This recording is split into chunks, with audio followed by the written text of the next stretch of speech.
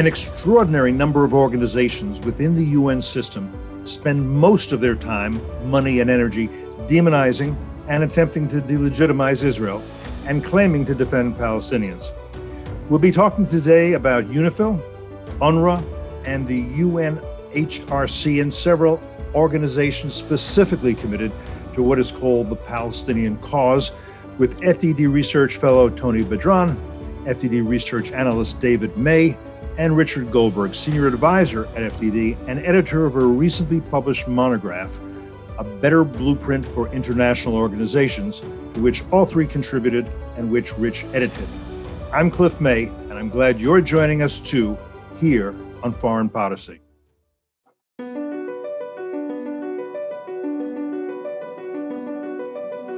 Either the U.S. enforces some rules in the world, or there are Every no U.S. rules. president has tried to diminish tension with Russia, has reached out to the Russians. Most of those have failed, especially when Vladimir Putin became the leader. They're still killing guys who joined the jihad in 1979 or 1980 or 1981 who are still in the game. We are seeing a ramp up in North Korean cyber capabilities over the last decade. Iran is basically putting forth these claims of nuclear innocence, that they are doing nothing wrong, that there are no violations, and that's just factually not correct. You could see mass destruction within Israel as a result of this precision project that Iran has undertaken.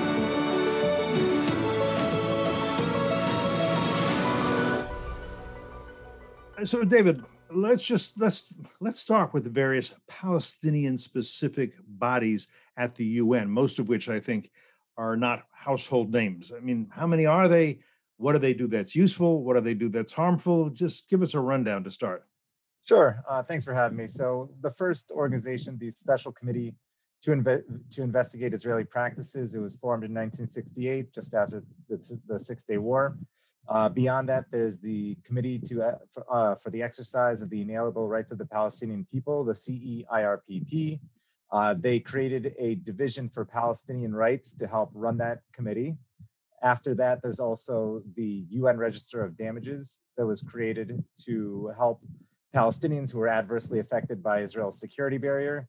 So all of those organizations are focused specifically on the Palestinians, and they have no analogous body to focus on any other nationality in the UN system. And how are they funded? Is it discretionary? Do they ask for donations, or does everybody, including the American taxpayers, do they just simply have to write checks? So these ones receive funding from the UN the regular budget. They get between them. Which means the U.S. funds it. Go ahead. Which means that the U.S. is funding about 22% of that, and that's $6 million a year. So I think we did the math to about 1.35 million out of the U.S. Funding, even though the U.S. has stipulations saying that will reduce funding to the UN by an amount appropriate or relevant to the total funding, but we're still funding the UN. So U.S. money is going to it. And the U.S. can't say, no, we don't think this is a good organization. We'd rather do not create it, or okay, it's worked for a few years, but we don't think it's doing very well. We'd rather fund something else. Thank you very much. We can't do that. We don't do that. The U.S. does not have a say in how the funding, or they don't make the decision on how the funding is appropriated, and these organizations are rubber stamped every year. What is something else you wrote about it? The International Day of Solidarity with the Palestinian people. What's that? Sure. So the Division for Palestinian Rights, which is kind of synonymous with the Committee on the Exercise of the Inalienable Rights of the Palestinian People. So in 1977, they created this day of solidarity with the Palestinian people. It was created on November 29th, which is the anniversary of the partition plan that would have created an Israeli or a Jewish and an Arab state. The Arabs obviously rejected it, and so now they're still stateless for the Palestinians. And on an annual basis, they have these events where they promote the Palestinian narrative to be kind. There's been calls for the eradication of Israel. There's been various canards and myths spread about Israel, different blood libels claiming that Israel has genocidal ambitions towards the Palestinians. And all of this is done under the agency of the United Nations. One point I just want to emphasize here, because a lot of people, I think, don't know it, and I want to make sure they don't think you've misstated something. When the UN proposed back in the late 1940s a partition of Palestine, they said into one state for the Jews, one state for the Arabs. Why did they not say one state for the Jews and one state for the Palestinians? And I'm going to answer my own question. The reason is because at that point, everyone accepted there are Palestinian Jews and there are Palestinian Arabs. And the idea that if you call yourself a Palestinian means you're an Arab, and if you cannot be a Palestinian Jew, that didn't come for another 20 years or so, although it's a meme, a construct that is sort of held. So you have an UN organization focused on the Palestinians. It's not interested in Palestinian Jews. It's not interested in what happened to Jews who were living in Palestine, no matter how many generations, who after the Arab, Jordanian, actually, conquest of East Jerusalem, expelled all the Jews from there. Just an important point that I think is often overlooked. Anybody else wants to weigh in on that? You're welcome to. But at this point, go ahead. I would just complicate that to add that up until 1948, when you said Palestinians, you actually were referring to Jews. Well, that's right. There was the Palestinian Post was a Jewish newspaper. The Palestinian Symphony Orchestra was a Jewish orchestra. Most of the time when people talked about Palestinians at that point, you're absolutely right. They talked about Jews. And a lot of the Arabs did not want to be called Palestinians. If you think about Amin Hussein Hajj Amin al-Husseini. If you talk about Hajj Amin al-Husseini, he was the Grand Mufti of Jerusalem. He was appointed by the British people. He was the representative, in a way, the leader of Palestinian Arabs, but he didn't like the phrase Palestine or Palestinian because it was a Roman name and all that. And we won't go into everything else. He, of course, spent the war in Berlin as an associate and a colleague of Adolf Hitler. So these Palestinian organizations, are they playing a role in the so-called BDS movement, BDS campaign, the movement to boycott, divest, and sanction Israel until it gets out of the West Bank, but does so even without any security guarantees with any peace treaty, nothing like that, which I would argue, were the Israelis to do that, what you see in Gaza, you would see in the West Bank, and that would lead to war, and that would mean the deaths of Israelis, but the deaths of Palestinians, probably in much larger numbers. People who are pro-BDS don't seem to want to address that aspect. Sure. So leaders of BDS, they date their founding to July 2005. But even before the BDS campaign started in the early 2000s, 2001, under the Division for Palestinian Rights and the CEIRPP, they were already hosting different NGO conferences. And at these NGO conferences, they were getting together various pro-Palestinian, anti-Israeli NGOs. And they'd already started formulating this new notion that there should be some type of NGO-led boycott of the state of Israel. So these conferences were being held by the UN, and that's where the initiation of this boycott campaign against Israel really started.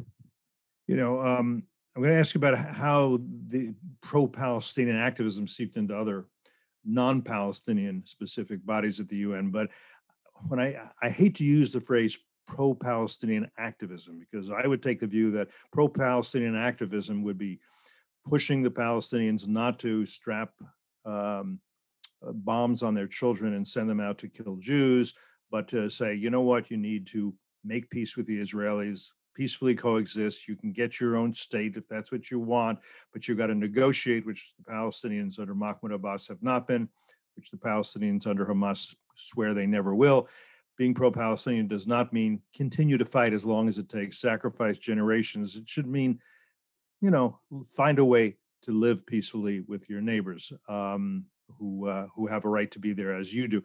But having said that, the usual way this is phrased is pro-Palestinian. So how has this anti-Israel activism, if we want to call it that, seeped into other bodies at the UN that are not specifically addressing the Palestinian-Israeli conflict? Sure. So, yes, I was being very generous with the term pro-Palestinian activism. And I would argue that this idea that the Palestinians use the UN as this home front, this home stadium for their cause actually is to their detriment, because they are afforded a lot of things on paper by the UN that are there they have no chance of actually securing on the ground.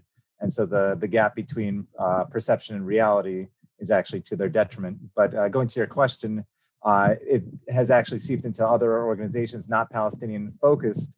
So for example, the Human Rights Council is the biggest example, where they have what they call Agenda Item 7. So at every meeting of the Human Rights Council, they are required to bring about Israel's human rights record, and always in a negative light. They also have a special rapporteur devoted specifically to the Palestinians and to criticizing Israel.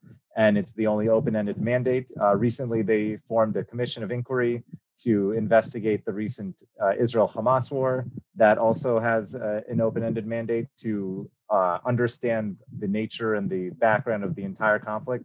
But beyond that, it seeps into different organizations where it would seemingly have no role, such as the World Health Organization that takes time out of its busy schedule, in fact, a full day this past conference, to castigate Israel for its treatment of the Palestinians, which, if you compare its treatment of Palestinians to Syria's treatment of Palestinians, it really is shocking.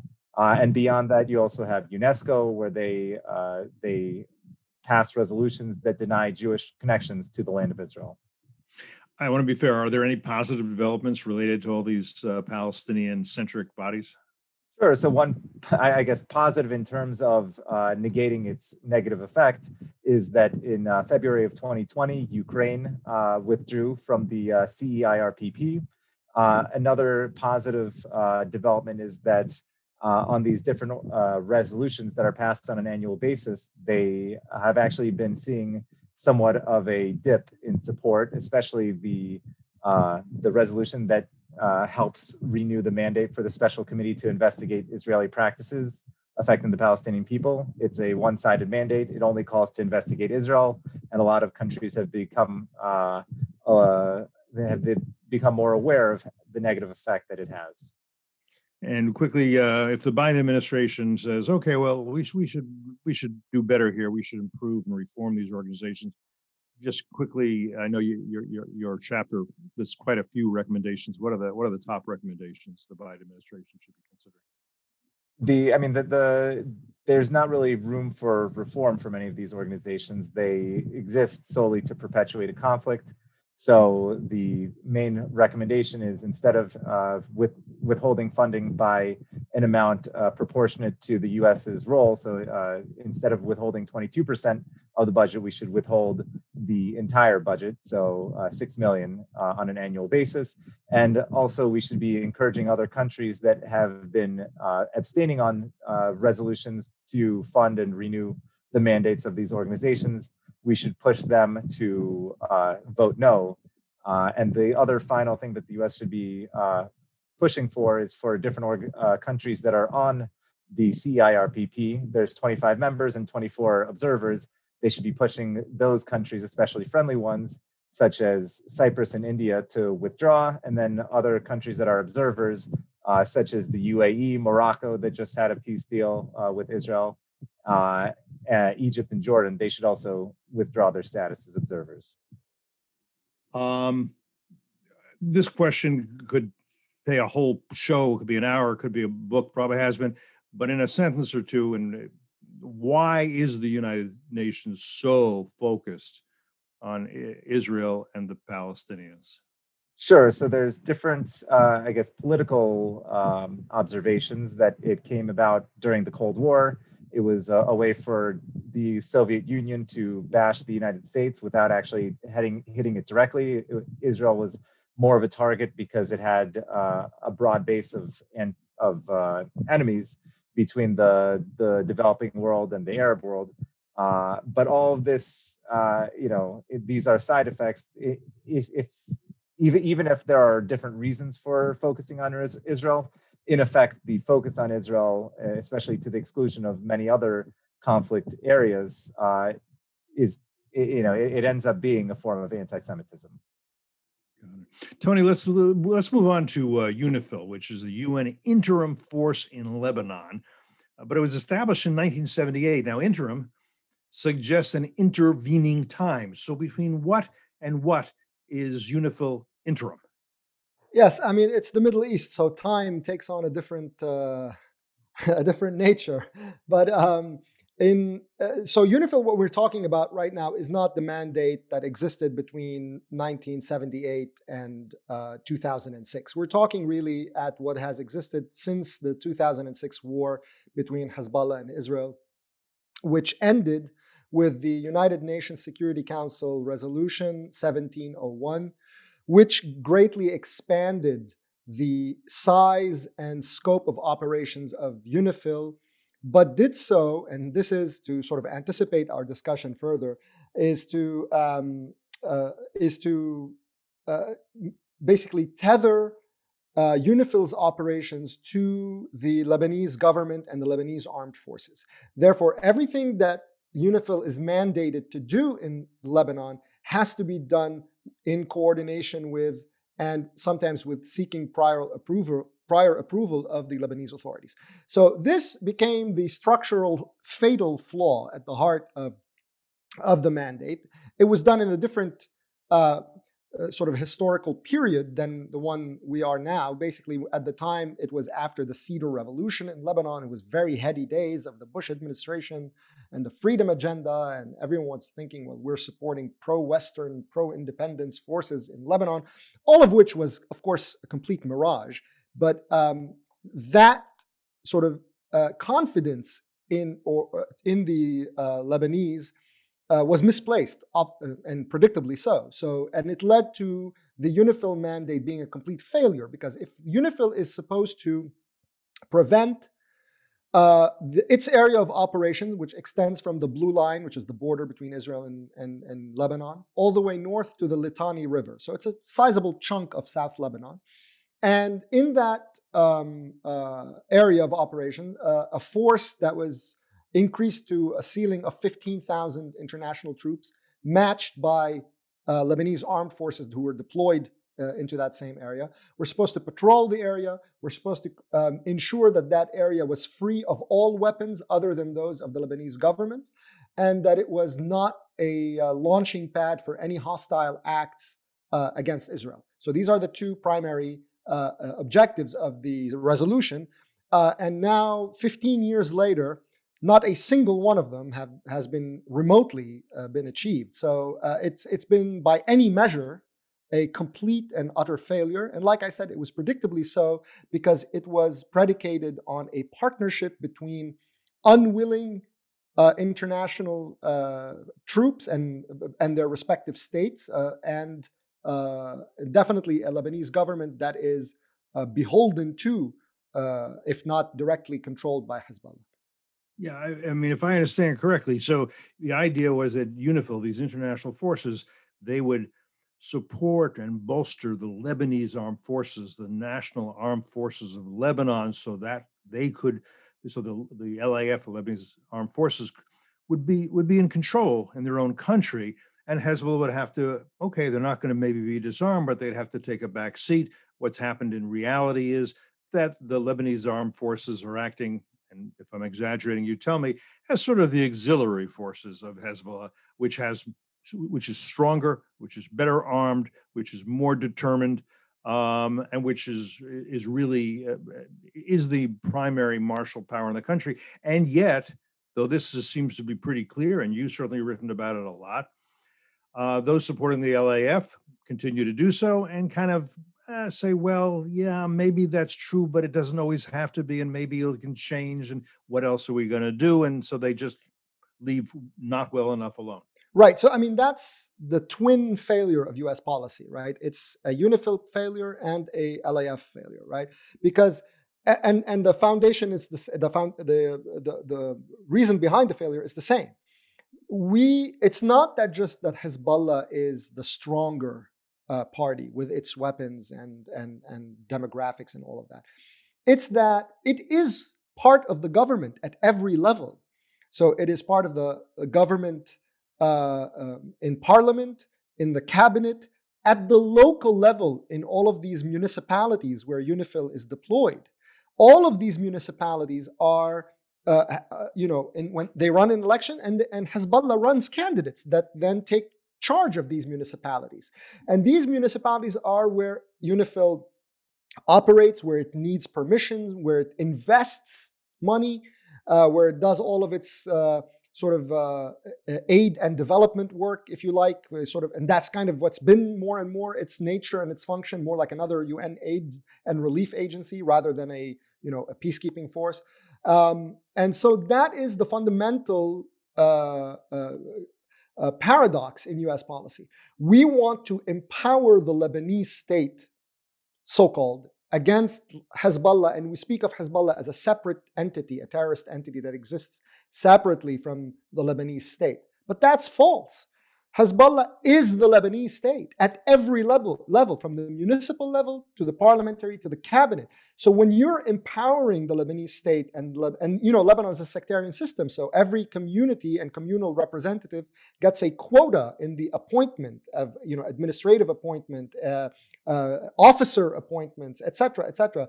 De facto, that's what they do. So when you're empowering that structure and that political order, by definition, you are empowering Hezbollah and working with Hezbollah. And proof is in the pudding, as they say. It's for 15 years, the LAF has, exactly as you described, it's very accurate, an auxiliary force. It runs interference on behalf of Hezbollah. It blocks access to UNIFIL to inspect sites. I have a piece coming out now, for instance, of one of other things that they've blocked UNIFIL from doing. UNIFIL in Secretary General Antonio Guterres recommended that they install advanced cameras inside UNIFIL locations so that they can monitor the blue line better. Hezbollah didn't want it. The LAF blocked it on behalf of Hezbollah. Same thing for the use of surveillance drones. Hezbollah said, no. The LAF came in, told UNIFIL, scrap it. They scrapped it. The LAF, in other words, works as a proxy for Hezbollah as it interfaces with UNIFIL. One other example occurs to me, and I think I must have read it in something you wrote. The LAF has been impeding UNIFIL and denying UNIFIL requests to inspect a series of Hezbollah attack tunnels into Israel that the Israelis discovered, back in 2018, I think it was. Yes.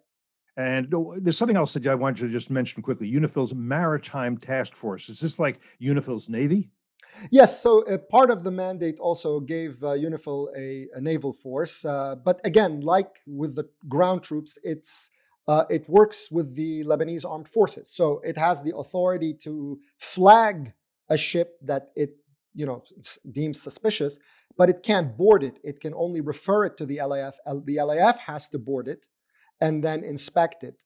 Now, guess what the track record is of how many shipments of weaponry they found on the over, I don't know, by now it's like about 15,000 vessels or so. I'll take a wild guess. Zero. Oh gosh, I was going to get that right, and I was hoping you were going to bet me on it. It's a big zero. In fact, in recent reports by the Secretary General on the implementation of 1701, he notes that in several cases, UNIFIL referred vessels to the LAF. Let's say they referred 450. Let's say the LAF inspected only, let's say, 420 of them. And, they don't know why. And so they've asked the LAF, they've put in a request as to why, but they don't know why. So it's a farce. The whole thing is a complete farce, right? Because it is predicated on basically Hezbollah monitoring itself. That's what it boils down to. All right, let's move on to UNRWA, the UN Relief and Works Agency. Rich, that was established in 1949. Well, with what goal? Well, if we turn back the clocks back to 1948, 1949, sort of beginning with where you started with David, we obviously had a war, the Israeli War of Independence, that took place. The established state of Israel after the armistice was there. And you had two refugee populations that had been created as part of that conflict. You had a Jewish refugee population that were kicked out of Arab countries during that war, and there was a flood of Palestinian Arabs that had left their homes as well. Some at the encouragement of Arab leaders who said, make way, the armies are coming, we're going to drive the Jews into the sea, you'll go back to your home soon. Some who did not want to live under Jewish jurisdiction, and then a credible some who fled. It was a conflict and they didn't want to be there. Following that conflict, however, you had two very different ways of dealing with the refugee populations. The Jewish refugees were absorbed into the infant state of Israel as Israeli citizens. The Palestinian Arabs were kept on the borders. They were not allowed to integrate into various Arab countries where many of them had been descendants of. And so you have camps set up to care for refugees. And you have an organization called the UN Relief and Works Agency established to care for these refugees until such time as this conflict could be resolved, without anybody thinking that this would take 70 years plus to resolve a conflict. At the time, the Arabs are thinking, we will keep these people here on the borders, give them hope that we will still reconquer what is now the state of Israel, and they will return to their homes. They will have this so-called right of return. And indeed, the Arab countries tried several times to do just that, failed militarily, but kept this political narrative alive for decades. Now, at the same time, just after UNRWA was established, the UN had to deal with larger refugee populations around the world. And someone had the good idea, let's have a dedicated UN agency just for refugees, the High Commissioner of Refugees, to care for all refugees in the world and do it in a more systematic way, and make the goal to move people into a post-refugee status, whether that is to be integrated where they are now, to go back, repatriate to where they came from, or some other solution so they don't stay in a state of statelessness. For some reason, we know the reason, UNRWA was not folded into that other organization. Could easily have been so. When UNHRC was adopted, it could have simply said, okay, we are taking the Palestinian Arab population as well, and the mandate will be to return them to their homes, find new homes for them, whatever the case may be. By keeping this population separate under different rules and definitions of what is a refugee, and in a governance structure where rather than having the traditional UN international staff that you would see at the High Commissioner for Refugees and most other UN agencies, this has a purely Palestinian Arab staff. And to give you some metrics of differences and mandate differences, we talked about one thing. The High Commissioner for Refugees is supposed to get people into post-refugee status. UNRWA is supposed to keep people in refugee status as long as possible, keep a conflict going, keep this idea of the right of return going, that Israel will soon be destroyed. And they've held that for 70 plus years.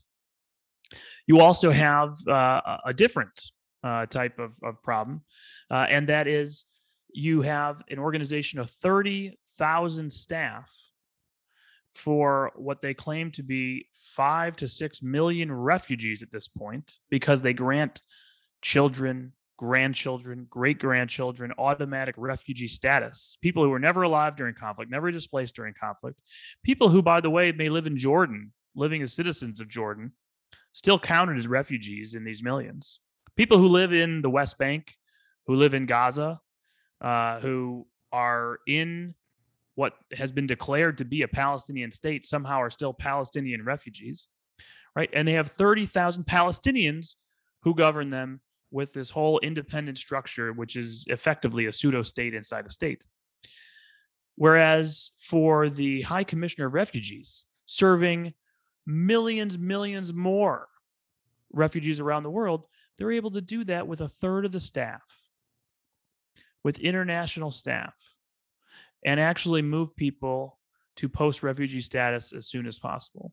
So you have to take stock of all of this now in 2021 and say to yourself, wow, now we have the Abraham Accords.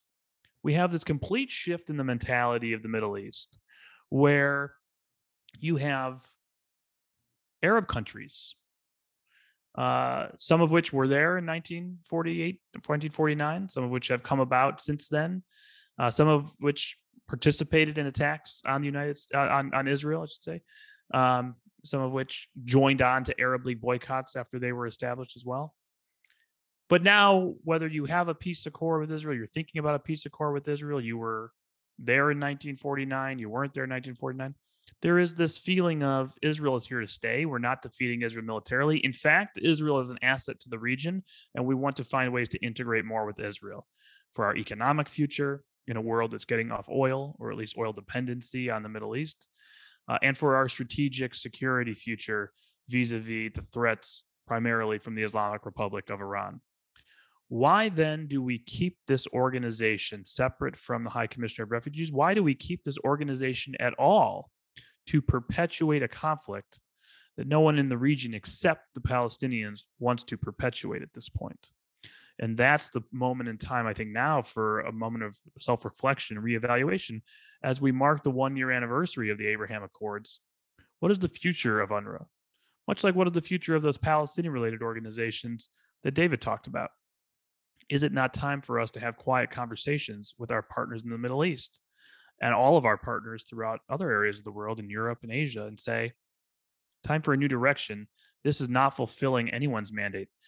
Oh, by the way, if you care about human rights, if you care about the dignity of the individual, if you believe in certain elements of the Universal Declaration of Human Rights and the fulfillment of economic success and economic rights for all individuals, you can't support UNRWA. UNRWA is antithetical to all of those values because it says to people, no, I'm sorry, you can't have a better life. You can't go across the road into a Palestinian city where people make more money per capita, where people have jobs, where people are not considered refugees, even though they're your neighbors. You have to stay here in this camp with a lower income, call yourself a refugee, and just prepare yourself to go back to Israel one day when we finally see the collapse and the flood of refugees comes. It foments anti-Semitism. It is antithetical to peace and antithetical to human rights. I want to emphasize something, and then it leads to a question, and that is, as you pointed out, those who fled from the war that was waged by Israel's Arab neighbors, really all of them, to destroy Israel, that was the declared intent. Those who went to Lebanon ended up in camps. The Lebanese could have said, well, you're our neighbors, you're fellow Arabs, fellow Muslims, you speak the same language, we're all part of the Levant, just as Jews from Tripoli and Cairo and Buda and Baghdad are being accepted into Israel. We accept you as citizens, glad to have you. Instead, they kept them in camps. Kept them in camps in Syria as well, and I could say the same things there. In Jordan, a lot of them did get citizenship, but still consider themselves refugees, even though they're citizens of the Jordanian state. And the Jordanian state, of course, occupies by any historic measure 3/4 of the historic area of Palestine. But even more strangely, and this is where I had a question, you have refugee camps for Palestinian refugees in Palestine. In other words, you cross over from Israel into the West Bank, which is, everyone says, okay, that's Palestine, right? And there's a refugee camp. Now, I'm not sure that I understand this. If you're in one of those refugee camps, you can't say, okay, I'm moving out. I think I'd rather live in, I don't know, further south or in Bethlehem or wherever. You can't say that if you're in the refugee camps. The problem here is that the Palestinian Authority doesn't want you to say that, doesn't want you to have the ability to do that. They don't want to have it on their books, right? This is an entire subsidy program to do basic elements of governance for what should be and what they claim to be a Palestinian state. So if you take a couple million people and say we're not actually responsible for providing education, healthcare, streets and sanitation, housing for them, well, that's a lot of money off the budget. That's a lot of responsibility off. Oh, and it comes with the political warfare against the state of Israel. Like, what a win-win if you're sitting in Ramallah. But by the way, what a lose-lose if you actually cared about Palestinian statehood. Because that's why I say it's not pro-Palestinian cause that we're really talking about here. That's the way it's called, yeah. And I think it's a great point you raise. I'll give you an example. Several years ago in Congress, we went into the Foreign Ops Bill. And by the way, they have tried in Congress to push and shove and reform UNRWA, 7 ways from Sunday. Let me tell you something. Unless you're willing to cut off the money and work with allies to cut off their funding as well, and force reforms, force a change the mandate, no amount of pushing and shoving from Congress is going to work. I hear a member of Congress say, we're taking the anti-Semitic textbooks at UNRWA very seriously. We're very surprised. I've sent a letter to the UN Secretary General. I'd say, thank you for your leadership. That is a ridiculous idea. It is never going to work. You have to cut off the funds and look for what to do next. What we did several years ago is we tried to get the Government Accountability Office, GAO, to go into the West Bank to interview UNRWA, interview the Palestinian Authority, and make recommendations on a technical basis. If you were to turn over the services of UNRWA to the Palestinian Authority just in the West Bank, what would you need to do? What are the computer software integration issues you need to resolve? What are the technocratic things that you need to be prepared for to integrate UNRWA populations and services to be absorbed by a Palestinian state, right? And this idea that we actually are preparing for a two-state solution, as everybody claims to be for in this arena, most people, at least in the mainstream. And the State Department said, I'm sorry, we won't let you in. There are security concerns. And so GAO never completed the report. They had some notional ideas of what could happen, but they were not allowed to speak to UNRWA. They weren't allowed to speak to the Palestinian Authority. Palestinian Authority and UNRWA said, no, don't let them talk to us. So the State Department blocked and tackled for them. We once actually said, okay, here's an idea. Why do we allow hundreds of millions of dollars U.S. taxpayer funds to go to UNRWA without demanding an audit of their books that we get to pay for with a very reputable international auditing firm? I'm not going to rely on the UN auditor. I'm not going to rely on UNRWA's word for it.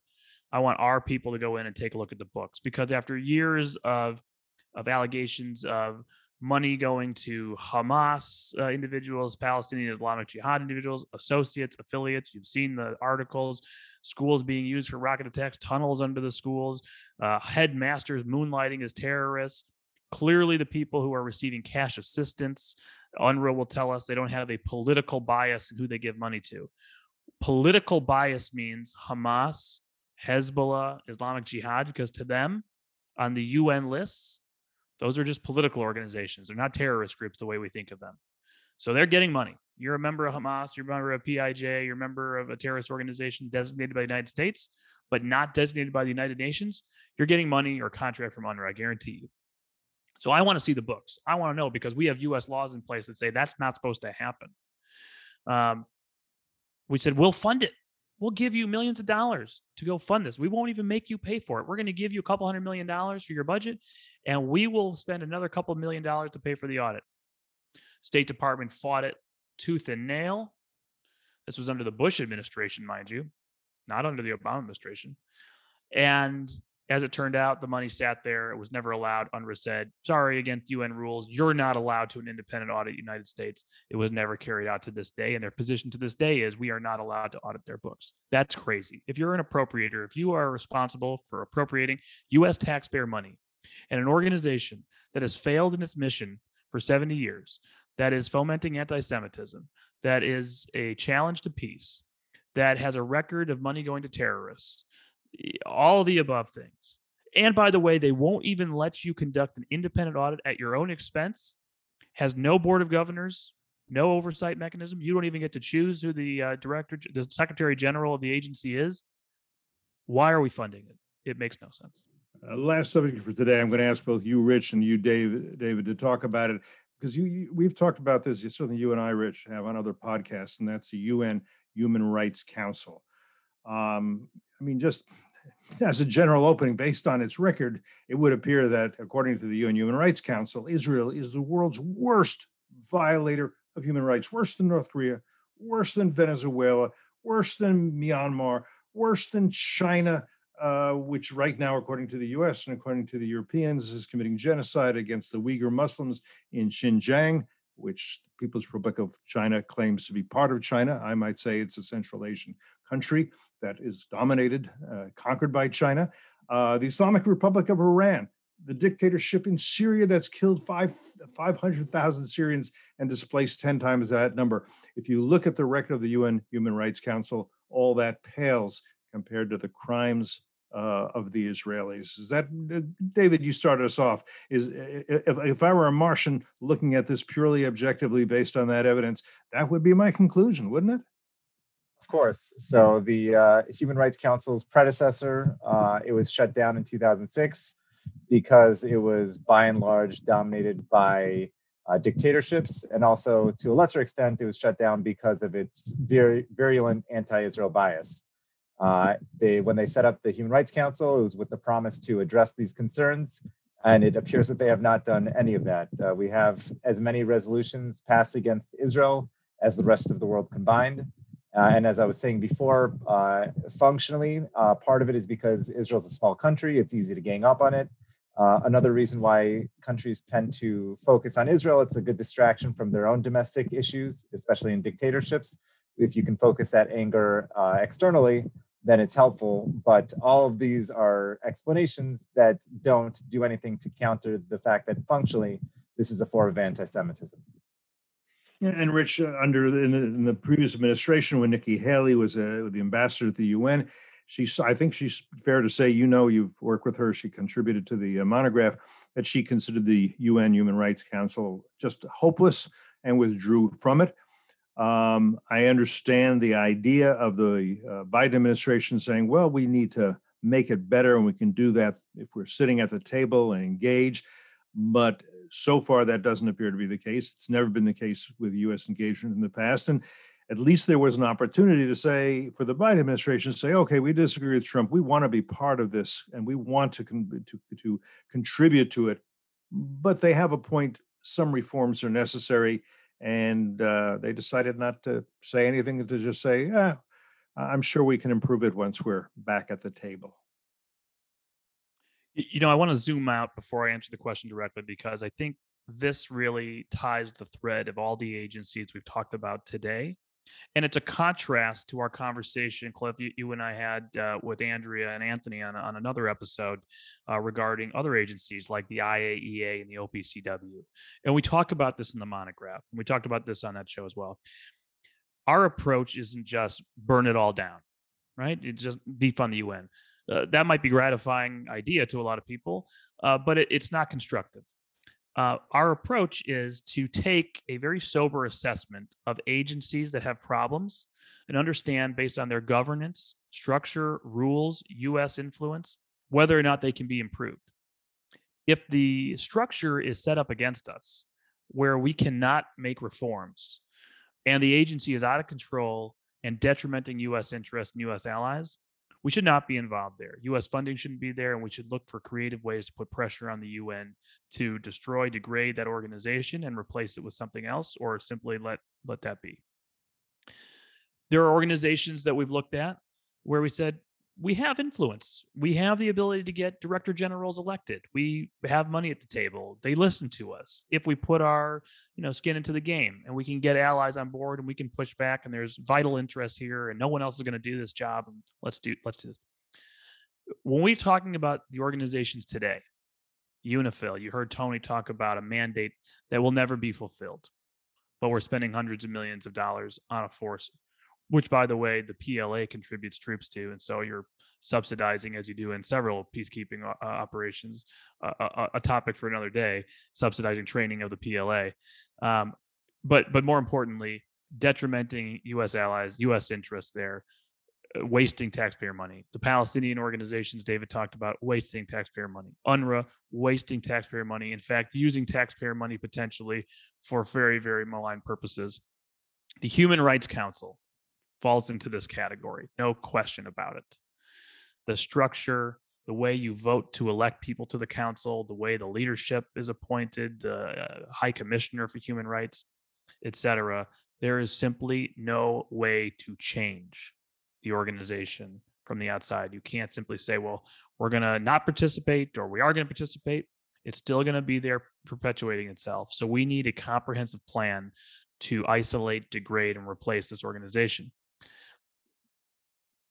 One thing I wanted to bring up, Cliff, right now while we're talking about this, with this idea that the Biden administration said we have to have a seat at the table.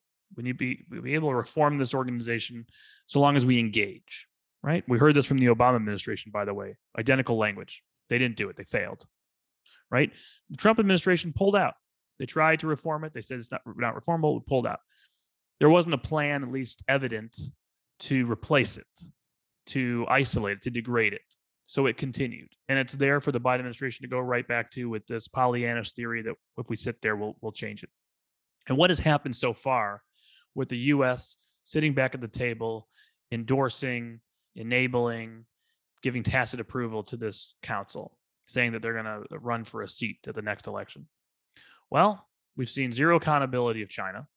In fact, a whistleblower who works in Geneva, who had blown the whistle saying the Human Rights Council is turning over the names of dissidents who report human rights violations to the CCP, to the Communist Chinese Party, is now being fired.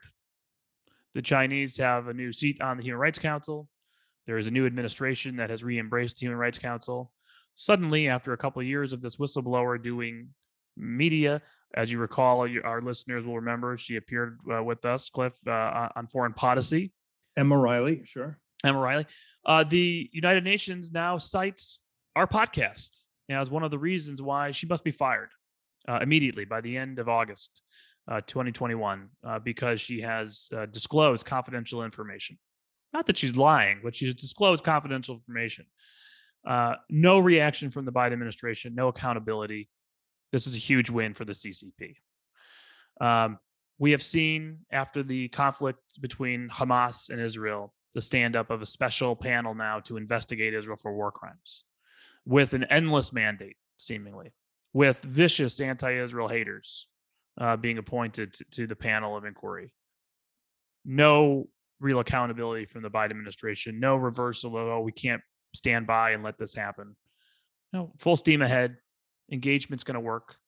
At some point, somebody has to understand engagement's not going to work at this council. It is fundamentally broken and rigged against us and our allies.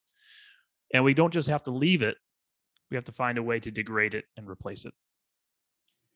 I think we'll perhaps stop there. I must say, I wish I could tell you I was confident that in time the Biden administration is going to say, we have to fix what's broken. America's national interests are very much at stake here, and there are humanitarian issues as well. But I'm not confident of that. Maybe the administration after that. For now, thank you, Rich. Thank you, David. Thank you, Tony. To be continued. It's an important subject. I'm glad you wrote the monograph, and I'm glad we're talking about this. Thanks to all of you for listening today here on Foreign Policy.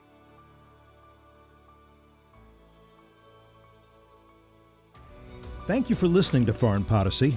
If you found the program worthwhile, we suggest you subscribe to Foreign Policy on iTunes, Spotify, Google Play, Stitcher, or wherever you prefer to listen to your podcasts. Send us your feedback, your questions, your ideas to foreignpolicy@fdd.org. For more information about this episode and others and about our distinguished guests, visit us online at fdd.org. Until next time, I'm Cliff May, and you've been listening to Foreign Policy.